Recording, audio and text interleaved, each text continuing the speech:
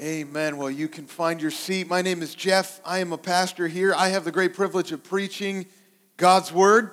So let's open our Bibles. Let's go to Mark chapter 2. If you don't have a Bible, you can follow along with us on the Bible app. You can find our event there and kind of take notes and follow along with the scriptures. Or you'll notice that our ushers are coming around with a Bible. You can just slip your hand in the air. They would love to give you a copy of God's Word. We want you to have that in front of you. We're in Mark chapter 2 today. As you're turning there, I hope you guys had an awesome Thanksgiving. You had some fun going around the table. I don't know if this happens in your house, but whenever we do Thanksgiving, at some point you got to go around and say something you're thankful for, right? Like this is just something you did. And everybody inevitably says something about they're thankful for their friends and family, right? You thankful for your friends and family? We are incredibly thankful for friends. And I just want to say, I don't know if you got a friend that would come to mind that you're like, man, I'm just so glad that I have them in my life. I'm really thankful for my friend, Carissa.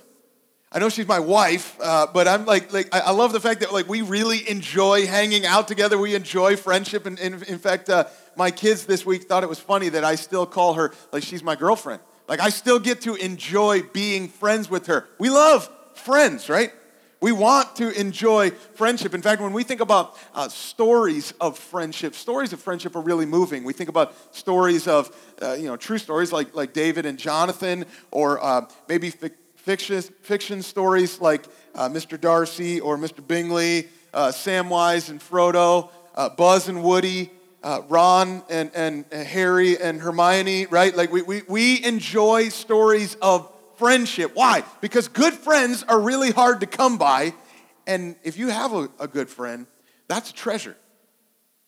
And if we can just be honest, everybody here in Northern Virginia is looking for friends.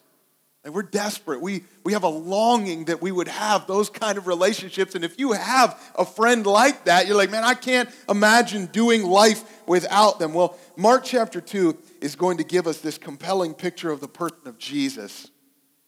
I think you're going to see he's kind of shocking and scandalous, but also really encouraging. And if you are looking for a friend, then I want to give you the big idea of this text this morning. Note this. Jesus is the forgiving friend you need. Jesus is the forgiving friend that you need. Father, I pray that you would speak to us even right now. I love that we get to open up your word. And I love that we get to see you. I'm praying that we would see Jesus high and lifted up and exalted. Would you remind us of who you are? God, we want to be disciples who follow you. But I pray that our hearts would be drawn to you and impressed with you. You would help us to know that you really are that friend that we need. And we're incredibly thankful for it. So I pray that you would help us to just kind of revel in the forgiveness that we have and be enamored with the person of Christ again today. That you would speak to us and move in our hearts, that we'd be more like you. It's in Jesus' name we pray. Amen. Well, Mark chapter 2, what I want to do is give you 3 shocking and encouraging truths about Jesus that I think are going to make you treasure his friendship that you have with him. Here's the first. Note this. Jesus knows your deepest need. Jesus knows your deepest need. Let me show that to you in the scriptures. Chapter 2, starting in verse 1, Mark tells us that when he returned to Capernaum after some days, it was reported that he was at home.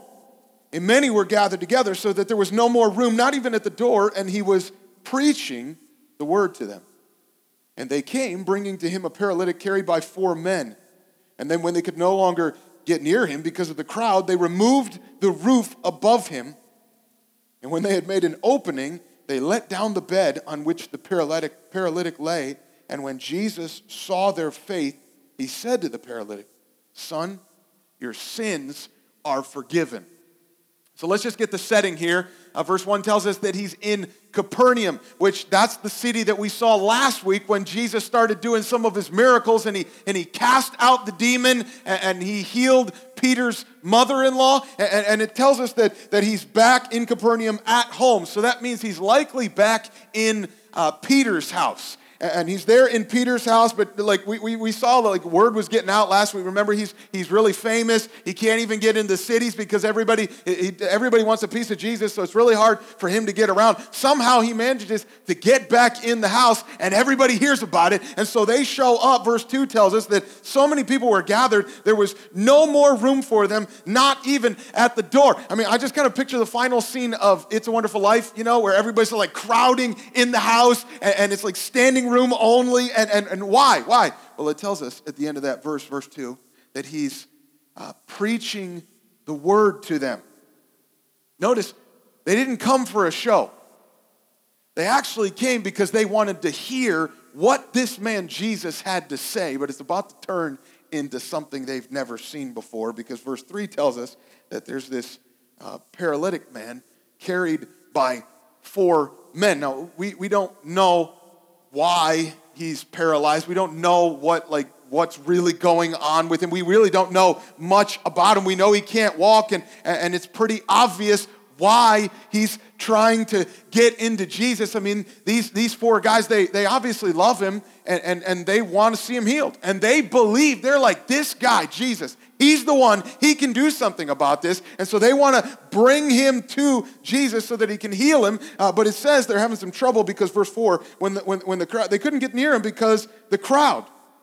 So everybody's just crowding in around them. You feel everybody's just kind of like pushing their way to the front. They don't care about this guy. It's kind of like when traffic is merging on 66. Everybody's trying to move in, and there's that one guy who's trying to merge in, but you could tell he's like really hesitant and nervous and cautious, but it's rush hour. And so everybody's like, I don't care. Sorry, dude. You gotta be aggressive. You gotta be able to drive around here. That's what's going on. They're trying to push to the front. We gotta get him in. We want him to see, but the way they did it is kind of interesting. How are they gonna get him? They decide that they go up on the top and they remove the roof above him, and they make an opening, and they let down I don't know if they had some ropes or something. I don't know exactly how this worked, but the point is they are so convinced that Jesus is the one that can fix this guy's problem. They just have a relentless determination to get him to this man Jesus because they think that he can do something about it. I think if this guy had been acting on his own, all alone, and he's kind of doing this for himself. I don't know, he's like bungee jumping down to the front to get to Jesus. I think some people probably would have been ticked off that he's cutting the line. But at this point, they're looking at these guys, they're looking at the dedication here, and obviously these guys love this dude, and they want to help him, and he's helpless. And so it's almost like one of those YouTube videos that we all tear up at whenever we see a runner who's running and he ends up getting hurt, and someone comes along and puts their arm over and helps him across the finish line. It's heartwarming, and everybody's like, man, this is awesome. I'm glad they did that. This is kind of a moving picture that we see here. Can you just imagine if this had happened, if this would happen on a Sunday morning, somebody would just open up the roof and start lowering a guy who needs to be I'm not going to do anything about that. But I know that many of you are the engineering minds. You're going to spend the rest of the morning trying to figure out how that would be physically possible. Don't do that, okay? Just picture it. Just imagine it in your mind. Everybody knows what Jesus is about to do, right? They're impressed with these guys, that's awesome that they would do this for him. And they've seen him cast out demons. They've seen him heal the sick. And so I think everybody's expecting Jesus' next move. But it says he saw their faith. I mean, even Jesus is man, look at these guys. When we talk about guys that really believe that I can do something. This is great faith here. And he turns to the paralyzed man and he said, son, your sins are forgiven. Wait, what? Nobody saw that coming. Nobody saw that one coming. Why? Did he just misdiagnose the problem? I mean, I got to be thinking that even the paralytic guy's probably sitting there well, thanks for that, but that's not really why I came, right? Everybody can see what this guy needed, right? It's pretty obvious what he needed. I think that's actually the mistake that we make. We make this mistake a lot, where we begin to think that we know what we really need. In fact, we start telling God what we need. And I know maybe you guys are going through some problems. You've got some things that are going on in your life. We all have stresses, and somehow we come to the conclusion of what my real need is right now. And we start praying like that, don't we? We start telling God what our need is, and then we start asking for the solution that we've already concluded that we need. Like, God, I'll save you the trouble diagnosing. I already done that. All I need you to do is fix my problems.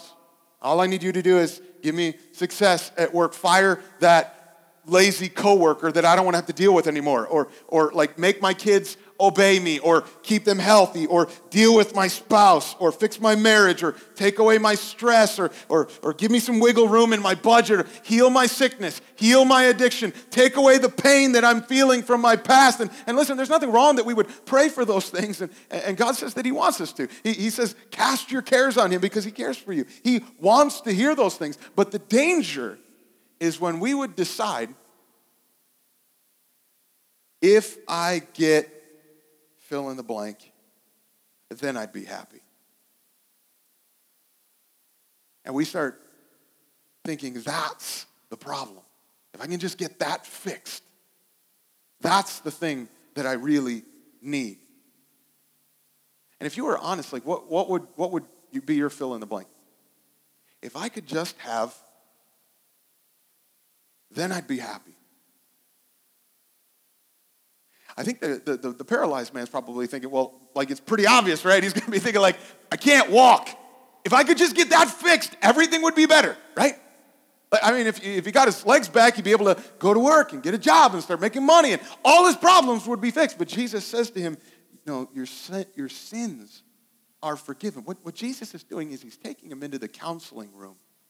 He's trying to help him understand, listen, your need is much deeper than you think it is. Jesus could have just fixed the guy's legs. And I'm sure that if he had done that, if he had just like instantly like, wow, look at these guys, of course I'm going to heal you. And he just healed. The guy probably would have been like jumping up and running around like, man, this is the greatest moment of my life. Let's go play some football or do something, man. Like, I'm just going to enjoy this for a little while, right? It's like if you've experienced this. You go to Christmas morning.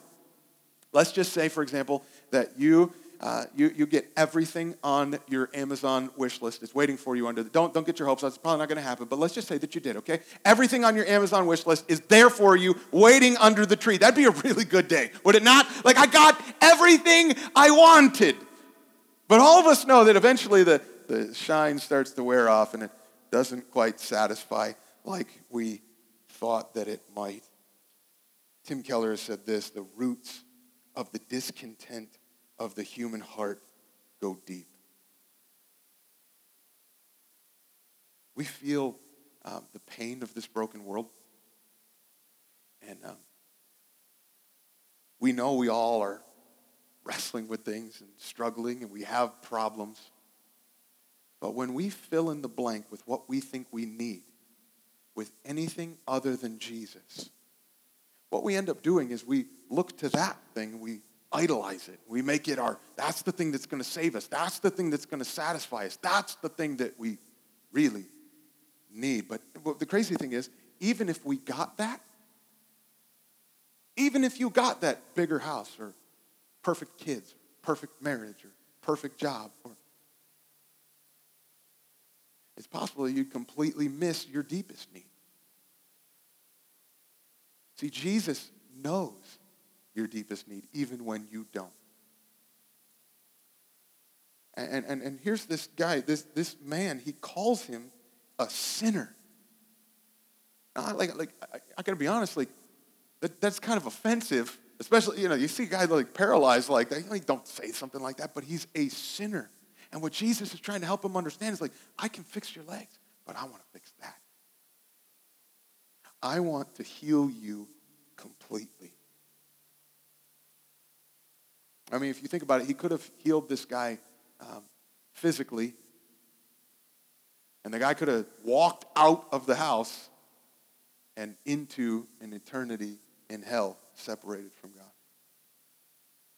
You see, our biggest problem is not our suffering.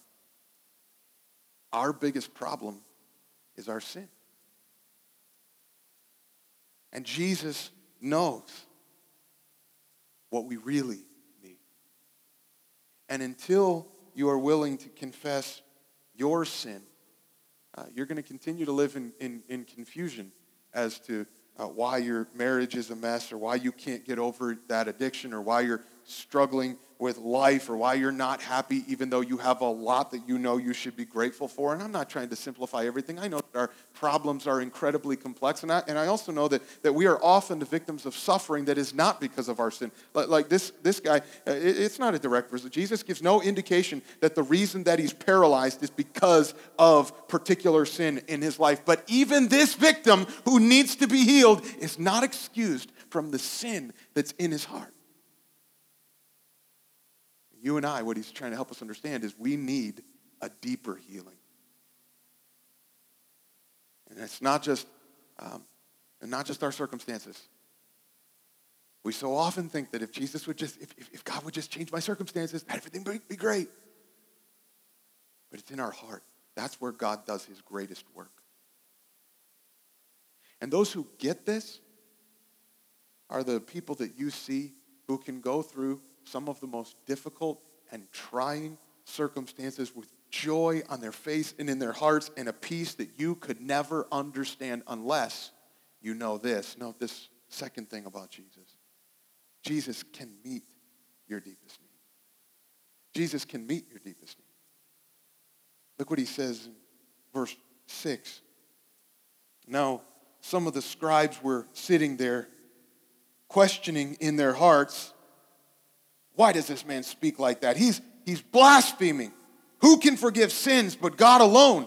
And immediately, Jesus, perceiving in his spirit that they thus questioned within themselves, said to them, why do you question these things in your hearts?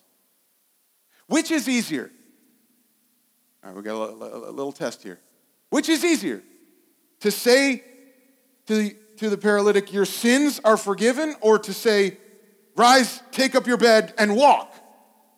But that you may know that the Son of Man has authority on earth to forgive sin, he said to the paralytic, I say to you, rise, pick up your bed, and go home.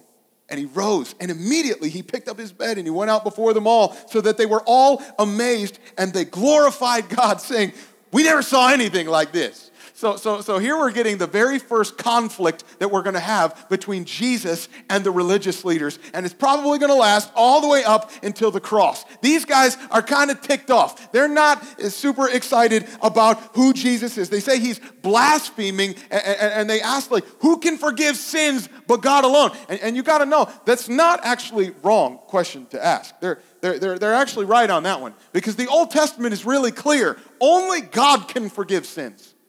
I want to adapt an illustration I got from Tim Keller. Let's just say, we're going to play scenario out, okay? Let's just say that we're having an elder meeting. We're having an elder meeting, Scott, and we're getting into something, and let's just say, for example, that Scott says something that I don't like, and I just come up to Scott, and I just punch him right in the mouth. And now I would never do that. I've never do that because I love Scott, and because he knows Krav Maga and could probably kill me in like 8 different ways. It's not a good choice for me. But let's just say, for example, that I did. I just walk up to him, like, boom, and he's laid out, and here's what's not going to happen. Matt is not going to stand up and step in and say, Jeff, I forgive you for punching Scott in the mouth. We're all cool. Your guilt is absolved. That's not, like, Scott's going to be like bleeding on the floor. Like, what are you talking about? Like, you can't do that. Why? Because I didn't punch Matt in the mouth. Who did I sin against? I sinned against Scott. So whenever we sin, who do we sin against? Do you know that? In fact, that's why David says in the Old Testament, David's the man after God's own heart. We love him. He's a really cool guy. And yet he like royally messed up. You know that, right? he slept with another man's wife, and then he has that guy murdered so that he could try to cover up his sin. But then when he's confronted in it, we actually get the prayer of repentance that he prays. In Psalm 51, David is praying this prayer of repentance after his sin. And in Psalm 51, verse 4, he says to God, against you only have I sinned. Now, I got to be honest, when I read that, there's part of me is like, wait a minute, dude, there's a whole bunch of people you sinned against, all right? Like, there's a whole bunch of people that got hurt in your sin. But why is he saying that? Well, because whenever we sin, any sin is ultimately committed against God. We offend him, meaning God has to forgive us, and only he can. And so when Jesus steps in and he says, son, your sins are forgiven, he's claiming to do what only God can do. He's actually claiming to be the one who is offended, which is exactly what Mark has tried to been telling us the whole time.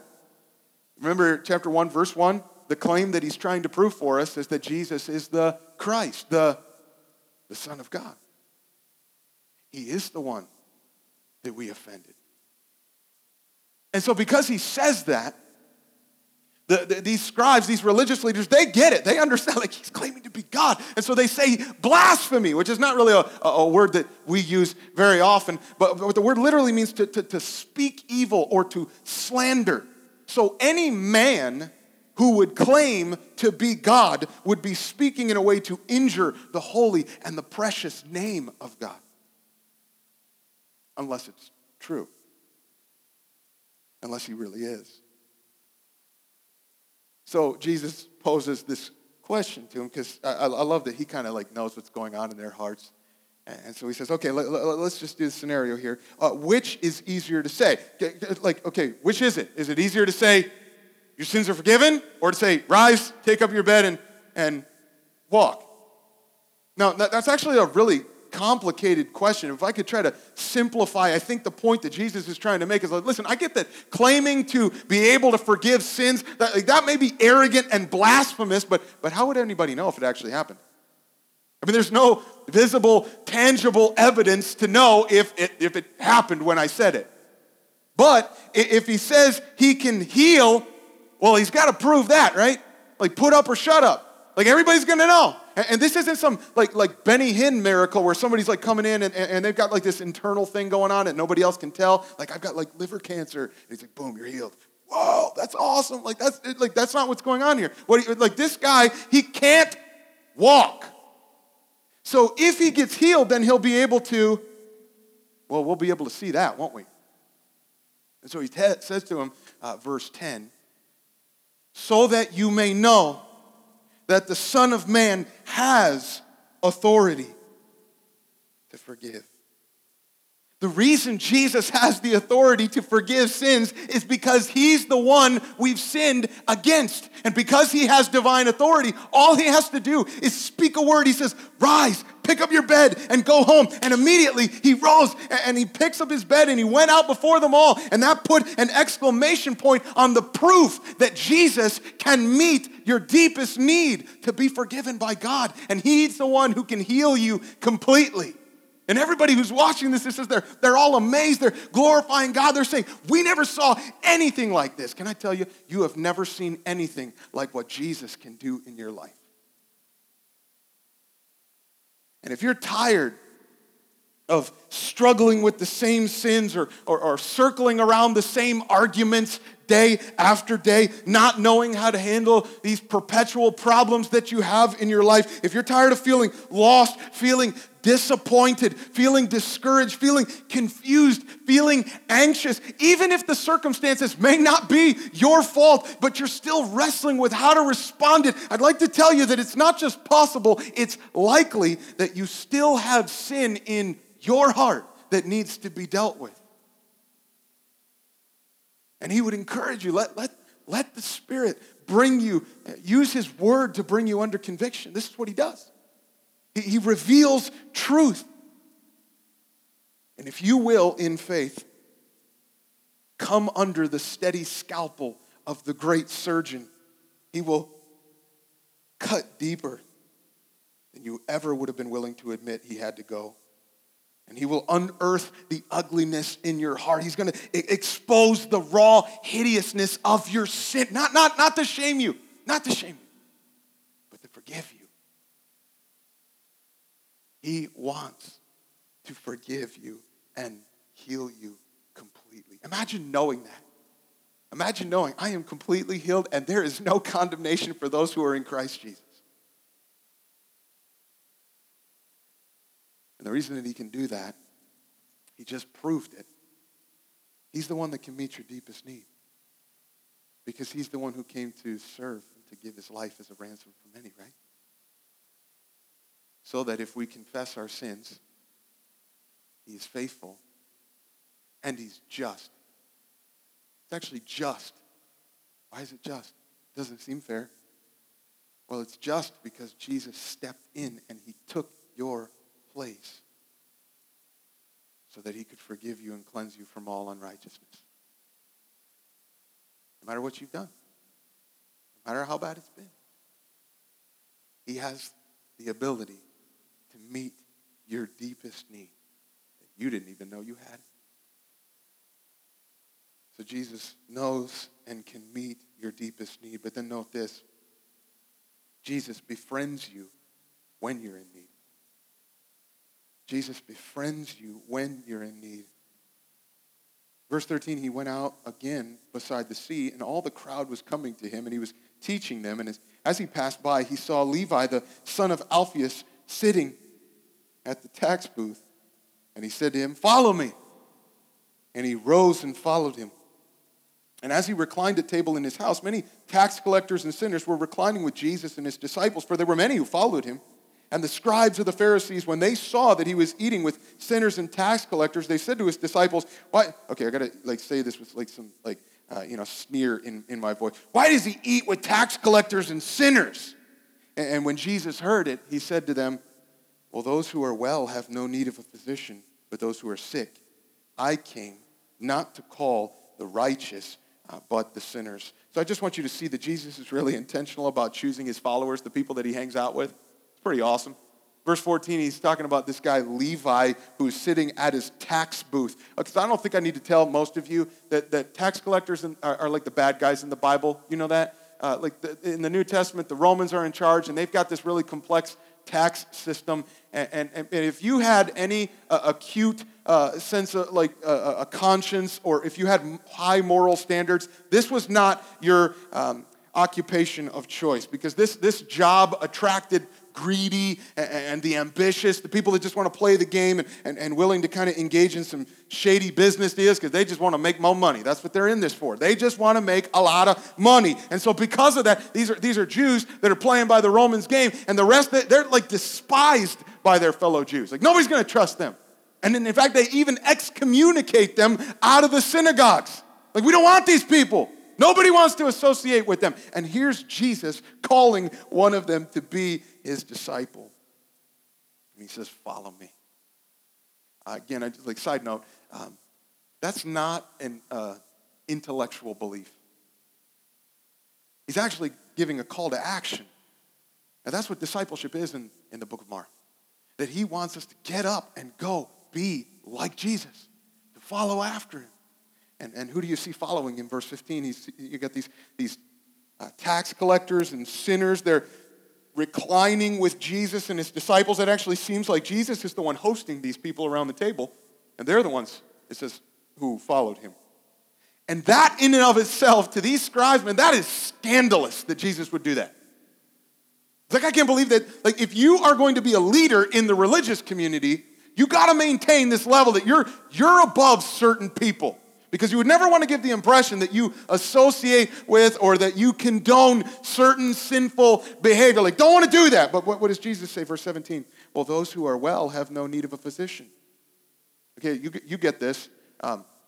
Some of you are really good about going to the doctor for your checkups and anything. But how many of you, if you were never sick again, you would never go to the doctor? Anybody? Okay, most of you. I think that's pretty reasonable. So who goes to the doctor? It's the people who are sick, right? If you're in trouble, if you're in need, you need somebody who's going to be able to heal you.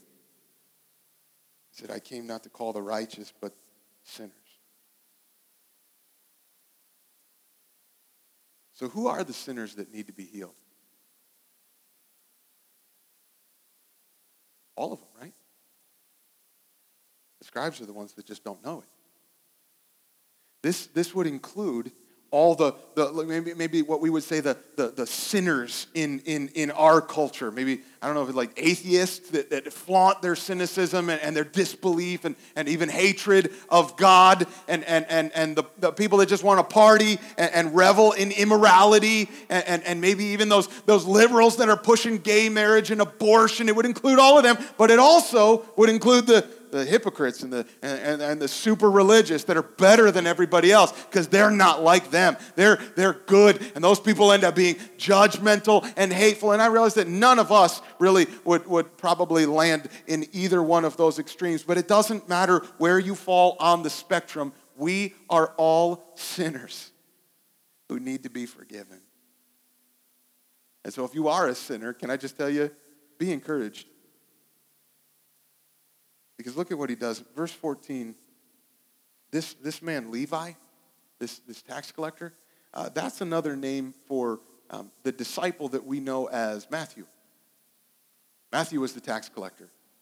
In fact, Matthew wrote the book of Matthew, the Gospel of Matthew, that comes right before Mark. And as a tax collector, I just think this really stood out to him, because he recorded these words. I have them on the screen. Matthew chapter 11, verse 19.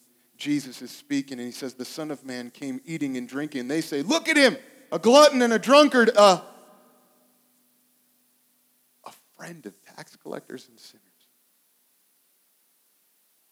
Jesus is the forgiving friend of sinners, and he's the friend that you need. He wants to be with you. Here he is surrounded by all these people who, like, these guys know that they're in need, right? But Jesus is welcoming them. He wants to fellowship with them because he's the one who can forgive them. Kind of an incredible picture too. Here's Jesus surrounded by all these, welcoming them to the table that they might have fellowship with him, kind of foreshadowing the day where we're going to sit around the table with Jesus at the marriage supper of the Lamb, where he gathers all of his people from every nation. But do you know that Jesus doesn't befriend you because of what you bring to the table?